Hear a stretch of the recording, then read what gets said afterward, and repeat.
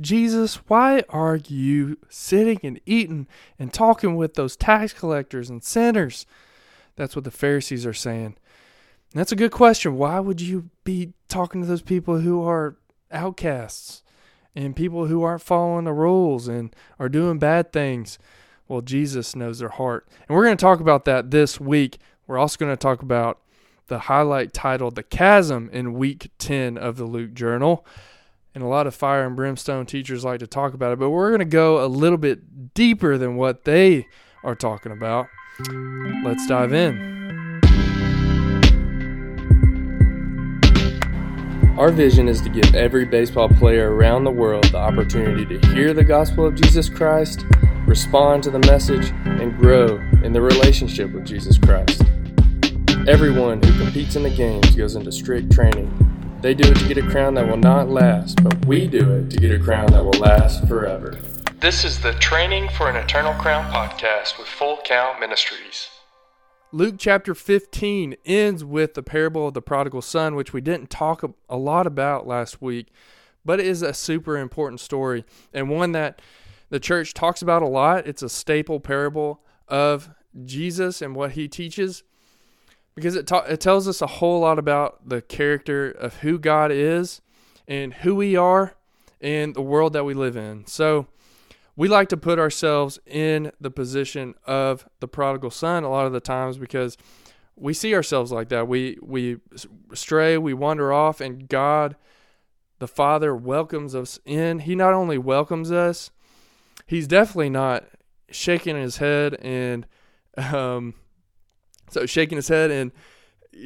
saying, "I told you so," kind of like we would see some people doing to us in the world. But he girds up his loins, is what the scripture says. That's a way of tying your tunic up, and a lot of men did that when they were going into battle. But the father is doing this so he can run to his son. So he's kind of humiliating himself in a way. That's not a thing that men would do at that time, but he runs to the son, puts his arm around him, and prepares a feast for him. He loves on him instead of bashes him for what he just did. But the Pharisees are in this story as well. And so the reason that Jesus is telling us this story is because the tax collectors and sinners are the people that he's eating with, and the Pharisees are saying, "Hey, why are you doing this? You're eating with these unclean people. They're nasty people." And Jesus is in the picture of the prodigal son, that story, he is the father that is running to these people and putting himself out there for these people to come back to him. And he's welcoming them in. And the Pharisees are that brother that are jealous. They've been, quote, doing the right things. Their heart's not right, but they're doing the surface level things. A lot of them are they're jealous of the tax collectors and sinners for being welcomed in to the kingdom work that Jesus is doing at the time. Jesus says in Luke 16 that God knows your hearts. This is interesting because Jesus says, Luke actually writes in here, and Jesus knows that the Pharisees loved money. And that is chapter 16, verses 14. And that is just a terrible, terrible place for this society to be in, that the leadership, the religious leaders in that time period loved money over loving God and loving people. And this puts the whole society and structure in a very, very dark, terrible place. And Jesus is turning everything upside down by meeting with tax collectors and sinners, people that are willing to come to him, just are aching. The people of this time are really, really struggling spiritually, and Jesus is there, and he's bringing the kingdom, he's bringing light, and so many good things are happening, but the Pharisees are missing it. And so Jesus, he gives a warning to people against loving money in the world over loving God and loving people. And Jesus is turning everything upside down. And what's so great about this chapter is that it talks about the kingdom and what Jesus is doing and welcoming people back in and throwing his arms around them. But he gives Luke gives a story about the lepers. You see, lepers were in another category, different than the tax collectors and sinners, but they were in a category where they were left out of the society because of their physical ailment. It might not have been what they've done, but a lot of people did view that being a punishment for what they have done. They thought that God would send leprosy to a person that had broken commandments, had done something wrong.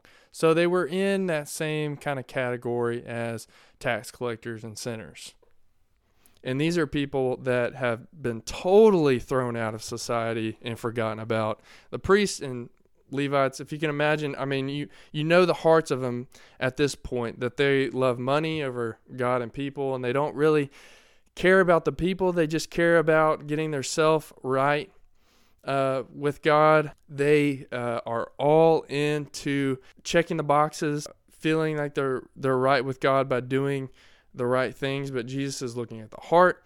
They don't care about these lepers, but Jesus does. We know that because he goes to them and says, okay, go to the priests, and when you do, show yourself to the priest, you'll be healed. So in an act of faith, they start walking to the priest, and they're healed because of their faith.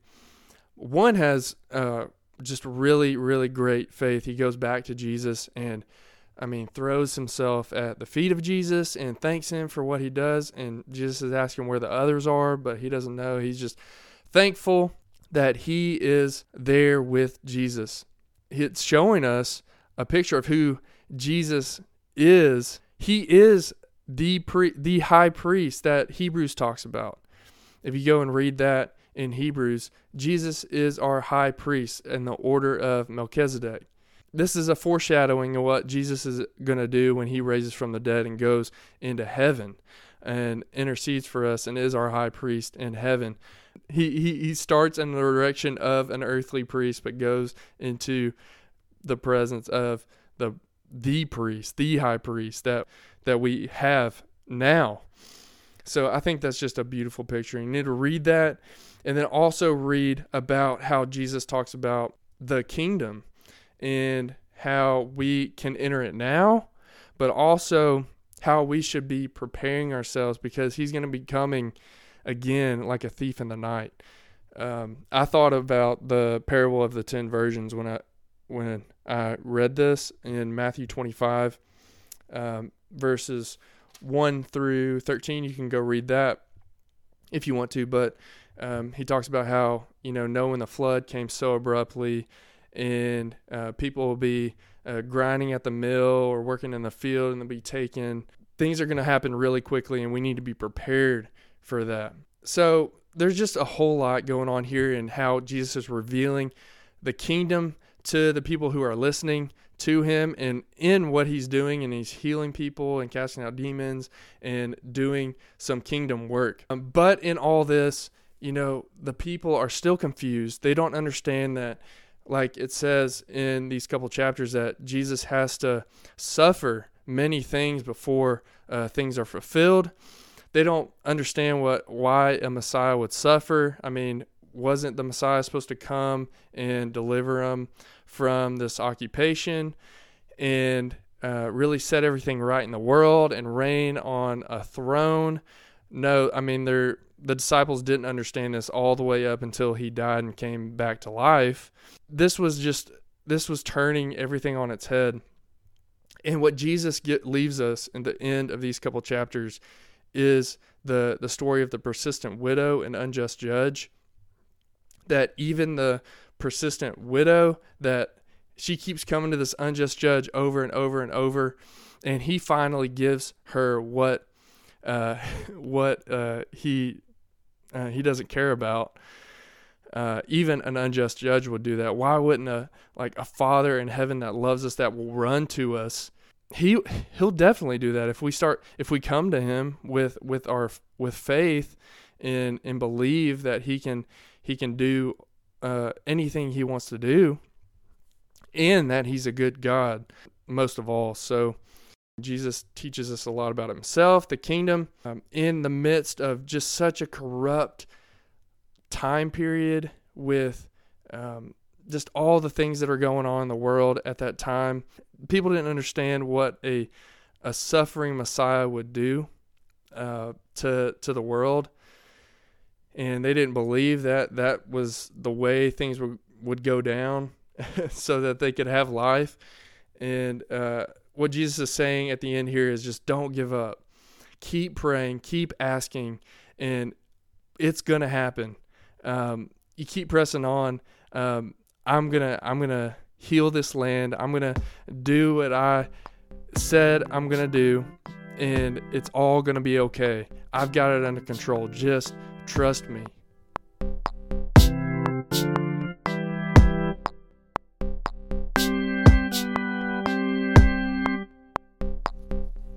All right, guys, let's look at the Week 10 highlight just real quick.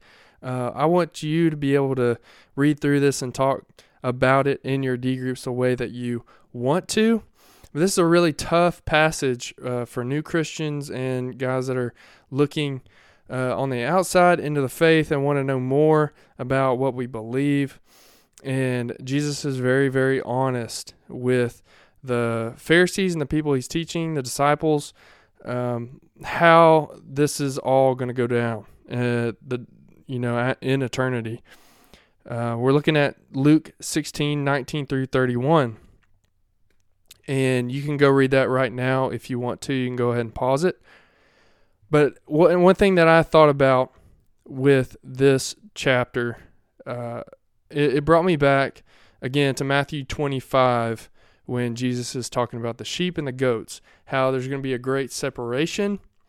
And this is all throughout the New Testament, as you probably know, with the wheat and the tares and other passages as well, that he's going to separate into two groups, the ones that are going to be burned in the fire or thrown out, and the ones that he draws to himself. And one thing that I thought about is this part in Scripture where he talks about the sheep and the goats in Matthew 25. Starting in verse 36, I just want to read it right here. I needed clothes, and you clothed me. I was sick, and you looked after me. I was in prison, and you came to visit me. And this is Jesus talking to the people. Then the righteous will answer him, Lord, when did we see you hungry and feed you, or thirsty and give you something to drink? When did we see you a stranger and invite you in, or needing clothes and clothe you? And when did we see you sick or in prison and go to visit you? The king will reply, truly I tell you, whatever you did for one of the least of these brothers and sisters of mine, you did for me. Then he goes on to talk about the people who didn't take care of him, and they're like, where did we see you, Jesus? We would have taken care of you, but we didn't see you. We saw that guy that had leprosy. We didn't want to take care of him. Yeah, we didn't see you, Jesus. We would have taken care of you. See, it's so messed up. This culture was so messed up. We thought it's just amazing how evil and bad our hearts are left to ourselves. So we get to this parable of the rich man and Lazarus. And the rich man had every opportunity to help Lazarus, but he doesn't. And the roles are reversed in eternity. The rich man is suffering, and Lazarus is receiving good things because he was in need in his life before death, but he wasn't helped. And this is pretty straightforward for anybody who's reading this.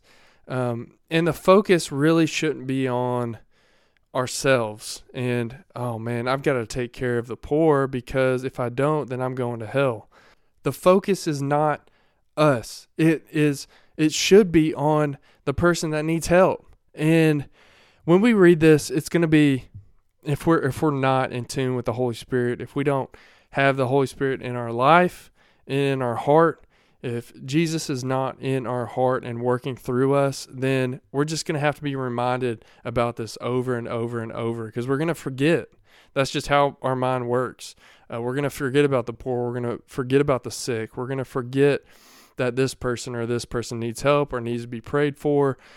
But if it's a matter of the heart, like Jesus is trying to get to all along, then he's going to work through us. Do I have to be reminded by a teacher, a preacher, over and over again to read Matthew 25 to me, or to read Luke 16 to me, and have that kind of scare tactic of where people who don't follow Jesus go and where people who follow Jesus and take care of the poor go? I really hope that the gospel is more than that we see that Christ was a sacrifice and that God gave up his life for us, and that we can be that sacrifice as well in everyday life. And we can try to recognize those needs in everyday life, the people that are around us that are in need of, the physical things, but also to just share our life with. The rich man obviously didn't care about anybody else but himself. But as we know about the life of Jesus and what he's doing in his ministry throughout all 16 chapters now of his life, that he cared for people. He, took time to go to the lepers, to sit and talk with tax collectors and sinners, to even meet with the Pharisees who were so hard-headed and didn't want Jesus at face value, and they thought that his ministry was a hoax and he was this demon, even accused as a demon. But Jesus lived for people. Jesus has given us an obvious example of the rich man who didn't care about anybody but himself. And Jesus is saying, we've got one shot.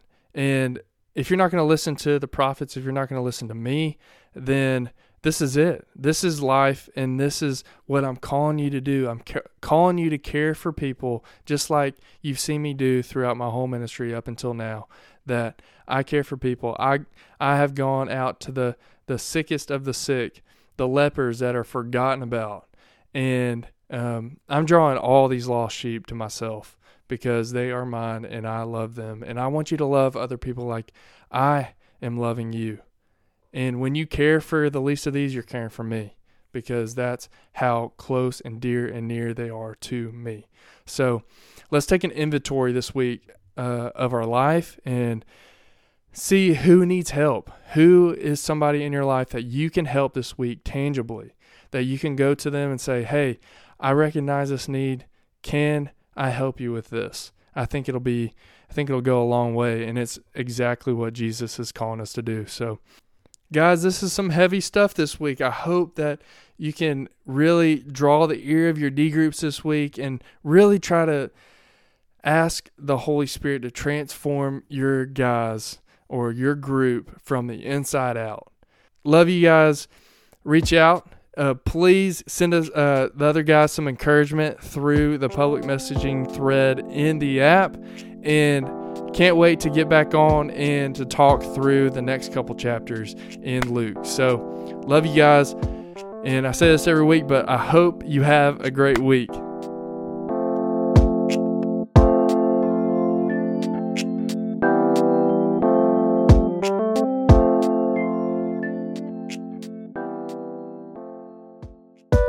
We hope you have enjoyed this episode of the Training for an Eternal Crown podcast.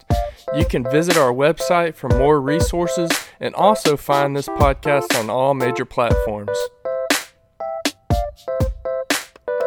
Full Count Ministries exists to create disciples using the game of baseball. We are a non-profit ministry, and if you have benefited from this resource, we would encourage you to consider donating to the cause to reach every baseball player with the gospel, giving them the opportunity to respond to the gospel and then to grow in the relationship with Jesus. Please like, subscribe, and share this podcast so that you can play a part in accomplishing the mission that God has put on our hearts for baseball players around the globe.